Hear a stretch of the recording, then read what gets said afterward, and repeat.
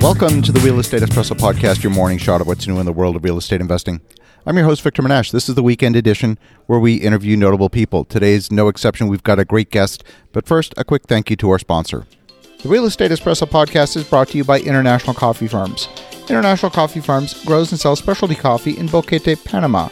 They now have 11 fully operational coffee farms, and they are 100% sold out. They are accepting reservations for farm number 12. If the idea of owning a safe, diversified offshore investment is intriguing to you, check out International Coffee Farms at internationalcoffeefarms.com. That's internationalcoffeefarms.com. We are back. Here on the Weekend Edition, we interview notable people. Today is no exception. We have a great guest, great friend of mine. Welcome to the show, Chris Martenson. Thank you, Victor. Good to be here. Well, Chris, we're here in Ottawa at the Ottawa Real Estate Investors Organization. We will be speaking tonight.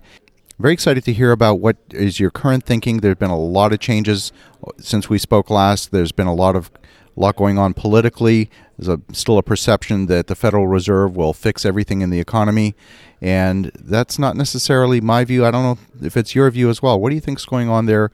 What do you think is going to be the impact on the economy? Well, this is a time when I have everybody does, but I have a hard time trying to figure out which is the forest, what are the trees in this story. So let me just widen up a little bit. We're really at the tail end of a credit bubble. And we've had multiple credit bubbles in the past. Alan Greenspan, in his infinite wisdom, the maestro, decided, hey, let's do away with business cycles. We'll replace them with credit cycles. That's what he did. Crashed in 2000, replaced with a larger credit cycle in 2001, 2, 3 that broke in 2007, 8. And here we are on another one as we speak here in 2018, coming on the end of this year. The Federal Reserve, the ECB, the Bank of Japan, all committed to retracting liquidity out of the marketplace, or at least not putting as much in. We're already seeing the first headwinds from that.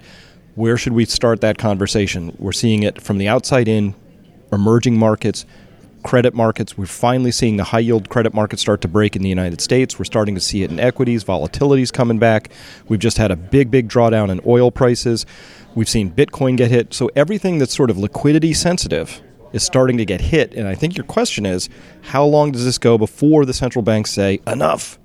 And do they have people's back this time? Well, that's a very good question, because since so much of this expansion has been liquidity driven, and that liquidity has been based on printing money, that's not a sustainable game. And we're doing this in the middle of an economic expansion. This is not at a time when we're, say, at the bottom of a recession where we need to stimulate the economy. We're still doing it, have been still doing it at the top of the market. That's craziness. So pulling back like this, the question is, once we pull that liquidity out of the market, are we basically just repeating 2008 all over again? What do you think is going to happen? Well, we will, and that's the nature of credit cycles. They're really fun on the way up. Everybody has a good time. Even dumb things get funded. And then on the way down, it's really unpleasant. And you discover that a lot of what you thought was economic growth was not really growth. So, quick example. Let's say you and I each have a household income of $100,000 this year, right? But next year, that's our GDP. You got a GDP of 100,000, so do I. But next year, you borrow an extra 100,000, throw that into the pot and spend it. Mm-hmm. The way we measure this, we'd say, wow, your economy's twice as big next year. That's phenomenal growth. But was it? Well, once you understand debt and the role of debt, which most people should, you have to pay that back. So that wasn't real growth. Right? So that's what we saw a lot of this past 10 years was a whole lot of extra credit thrown in. We're speaking in Canada. Yes. We look at the Canadian numbers right now for household debt to income, to disposable income, all-time records. Correct. Very, very high. And so to extend that even further is what would be required for that to continue to be a tailwind. In other words, pulling forward all that consumption from the future, spending it today, hoping we're going to pay it back tomorrow. Because in reality, we're not measuring gross domestic product. We're really measuring gross domestic consumption. Correct. And it's a big error, by the way. It's a huge error. And so these economies that are very focused on production, I'm thinking predominantly economies in Asia that are very production-centric, are actually in a much stronger position because, even if you talk about some of the poster childs of successful businesses in America, I mean, look at Amazon. Apart from books, they don't produce anything. They're all about consumption. Right? All of these other businesses, Netflix, it's all about consumption. There's nothing here that's about production. Indeed, that's true. And it's not true wealth that's being created in that circumstance. So, you mentioned Amazon. Let's just break that apart real quick. Amazon Web Services, great part of the company. Yes. Completely dissimilar product line to selling, I don't know, the jeans that I get, and I order with one-click ordering, shows up in the big brown truck of happiness, right? Sure. But what they're doing is they're subsidizing the retail side from their web services side. I think there's an antitrust suit in there somewhere if somebody cares at some point. But they're losing money selling stuff, and they have for a long time, right? So this is not, again, this is a model. It works great on the upside of a credit cycle. And the downside, people get picky about things, and they say, wait, are you making money? And once you start to put that into the story and you get down to the fundamental thing of, are you producing something of value at a profit? Well, that's where you discover that companies that had huge price-earning multiples of 100, 200, more, in some cases, that they would come back down to earth. Right. And that's the painful part of the process, because a lot of what was supposed to be wealth evaporated, but it wasn't real in the first place. And that's the cardinal sin of the central banks. They created a false sense of prosperity. When it breaks, it's always unpleasant. So one of the central themes of your work, the Peak Prosperity, yourself and Adam, the core idea is that when these bubbles burst and we come back to earth, and some of the things that we thought were there, some of that false wealth, and we maybe have to retrench to a much more basic lifestyle because maybe we couldn't afford the BMWs and all of these other things that were, based on an inflated sense of value.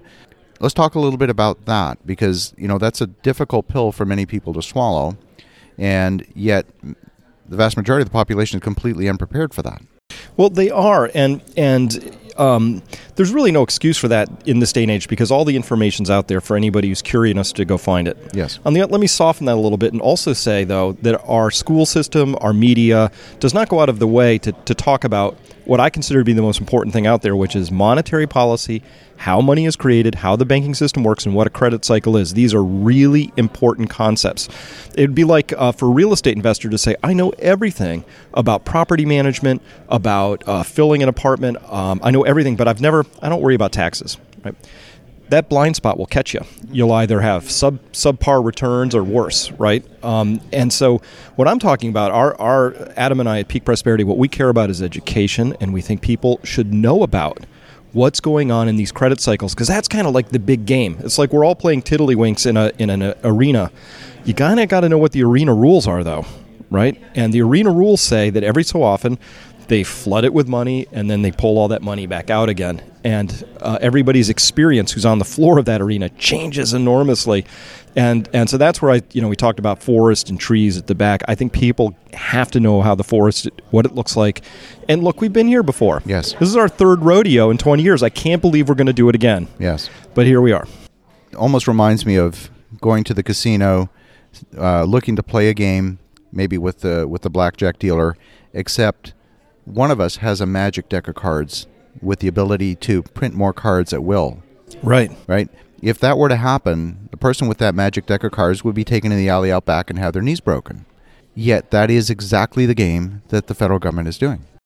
It's true, and it's worldwide. Yeah. So the Bank of China is doing the same thing. The Swiss National Bank, the Bank of England, all of them. It's the game as it's been constructed. Now, my little known fact: my grandfather was a banker. Actually, served with Paul Volcker on the New York Fed long time ago because he was a regional bank person. What he taught me about banking was nothing like what's happening today. Right, so it's not that somehow the game has always been run this way. Something really went off the rails starting about mid-1990s, and we've been running a really dangerous experiment ever since. It's had 2 fantastic up cycles and 2 even more spectacular break cycles. The second one in 2008 almost took down the entire world's banking system. Right. Within hours. Yeah. Right. Those aren't my words. Those are the words of Mervyn King, then governor of the Bank of England. That was Hank Paulson, then the Treasury Secretary of the U.S. They both said we were within hours of the whole thing systemically breaking. So that scared them. And what did they do in response? They made it even larger this time. They doubled down. Yes, they did. They absolutely doubled down on the one fundamental flaw that they had to begin with. Right. The thing that provably did not work and broke twice, they said, let's do it a third time, only bigger. Right. That was our error. So they bought Ben Bernanke in to say, you know what the error was? We didn't do it big enough. right? That wasn't the error, and I think we're going to have to live through the consequences again. Very sobering message. Where's the opportunity? Where's the silver lining in this? There's got to be one somewhere. Well, there always is, and this is just a story of extraordinary change. So there's wonderful things coming, great new technologies coming along, new processes. There's wonderful things happening all the time. There will always be an economy. This is a time, though, when I understand market timing is actually a very difficult thing to promote, but I truly believe this is a time when people should be building their capital and building their cash reserves up, and understanding where they would want to deploy that when better prices come along. Because look, bubbles are really hard to avoid. And we have bubbles in real estate right now. We have them in equity markets, bond markets. They're everywhere. And that just means we have bad prices on things. We will have better prices in the future again. And for the people who know a good bargain when they see it, have done their homework, and there's plenty of assets that are worth owning right now, but it's not the easy button where I'm just going to buy some FANG stocks. That's Facebook, Apple, Netflix, Google. That's those days I think are in the rear view. Now we get down to the good old hard work of analyzing things, doing your due diligence, and making money. I love it. Chris, great to see you here again. Thank you, Victor. For the listeners at home, sobering message, but go check out peakprosperity.com. There's a lot of great information on their website. If you haven't watched the crash course, I urge you to do so. This is going to be an eye-opener for you. There's 2 versions of the crash course. There's a shorter 1-hour version, and then there's the full, almost 4-hour version.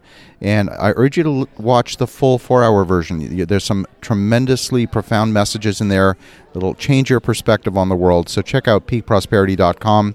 If you haven't read Chris and Adam's book called Prosper with an exclamation mark, definitely go out and get that. In the meantime, have a great rest of your weekend.